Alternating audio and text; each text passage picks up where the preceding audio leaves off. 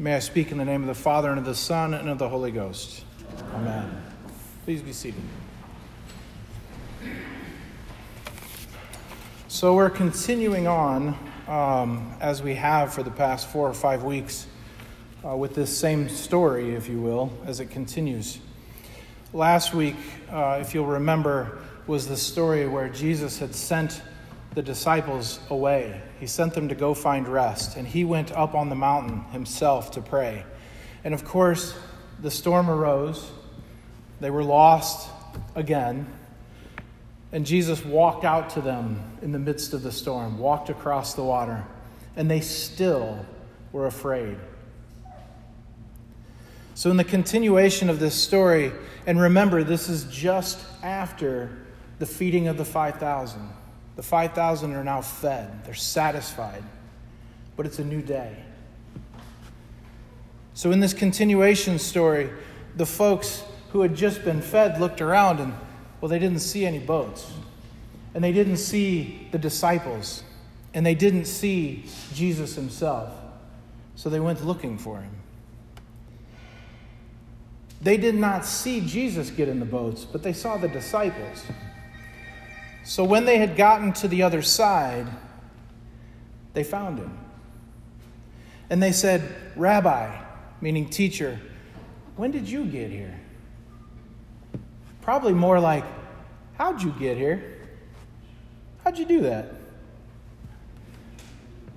What exactly were they looking for? Jesus replied to them as Jesus would. "Truly, truly, I say to you, you are seeking me, not because you saw signs, but because you ate your fill of the loaves.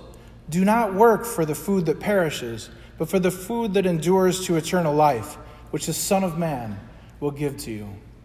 What exactly were they looking for? Were they looking for Jesus? Or were they looking to get fed again, to be filled for the day? Many of these folks were most likely farmers and fishermen and laborers who had to work day in and day out to be fed, just like we do. But it was for that work, it was for that food, and labor is good, but this was a free meal, especially a filling one like came from the loaves and the fishes. So of course they ask, what must we do to perform the works of God? In essence, I think they probably were asking, what do we need to do to be like you? How do we get in line with God like you do? And Jesus responds, "This is the work of God, that you believe in him who sent me." So they answered, "Then what sign do you do, that we may see and believe you? What work do you perform? Our fathers ate the manna in the wilderness, as it is written, he gave them bread from heaven to eat." Jesus then said to them, "Truly, truly, I say to you, it was not Moses who gave you the bread from heaven, but my Father gives you the true bread from heaven. For the bread of God is he who comes down from heaven and gives life to the world." Eternal life. And they said to him, "Sir, give us this bread." And he said, "I am the bread of life.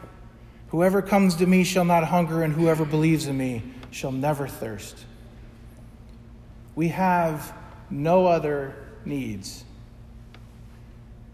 Jesus does a few things here in teaching the people once again. He shows them that he has knowledge of their hearts. He knows our hearts before we ever speak a word. He knows what we desire. He knows what we're truly after. He knows what we long for. He knows what we dream of. And then on the other hand, he knows what we're truly seeking. Seek the bread of heaven, the one that never perishes. It doesn't mean that we don't have to labor. It's honorable to labor. But do not labor only for the bread that perishes, and the things that we buy, and the things that we want, and the things that will perish. Be radical in your faith.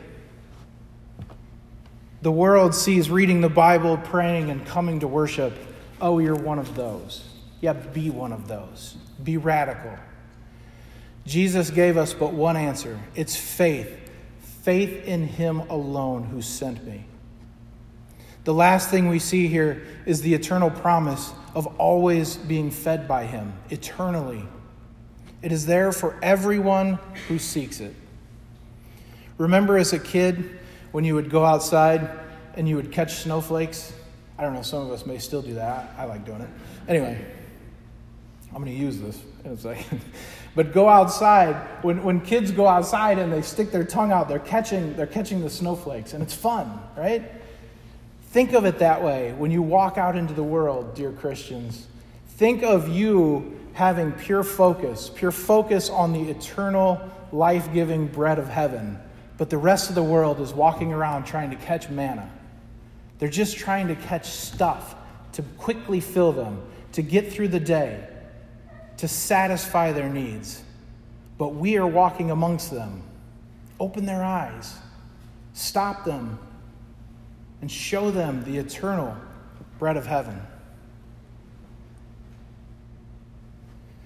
So we go back to the beginning of this story to finish.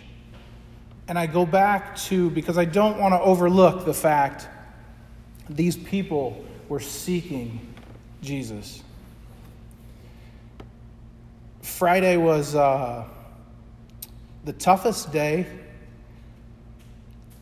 that I've experienced as a priest.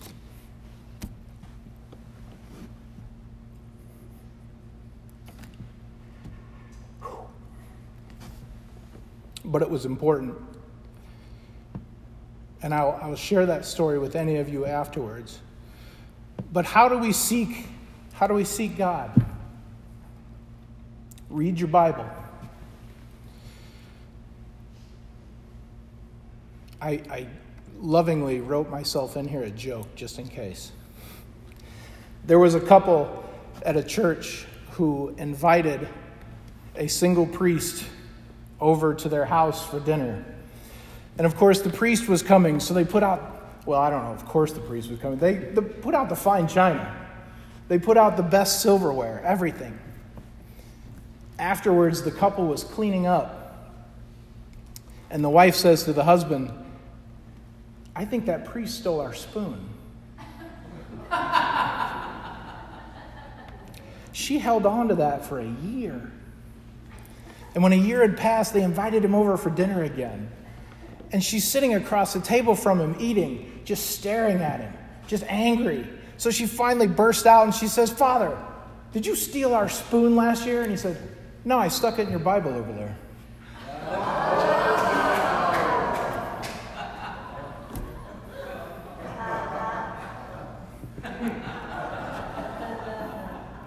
Read your Bible.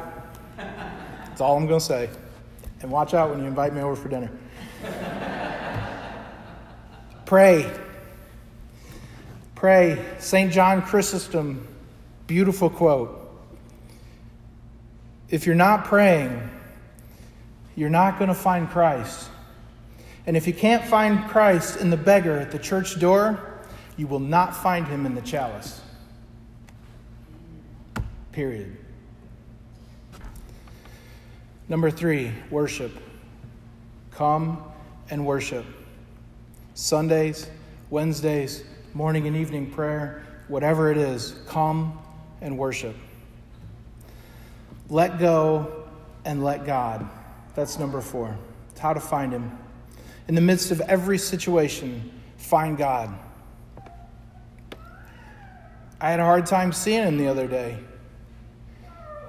And it may seem cliche, but in the midst, I heard, let go, I'm in control.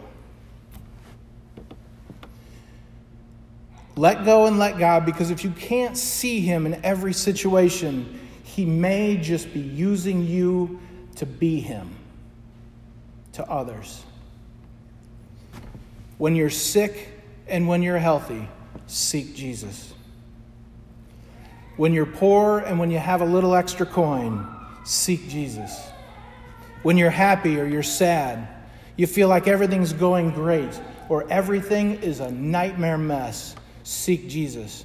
Whether you're busy or you've got time to relax, seek Jesus. Seek him who gives you the bread of life for eternity.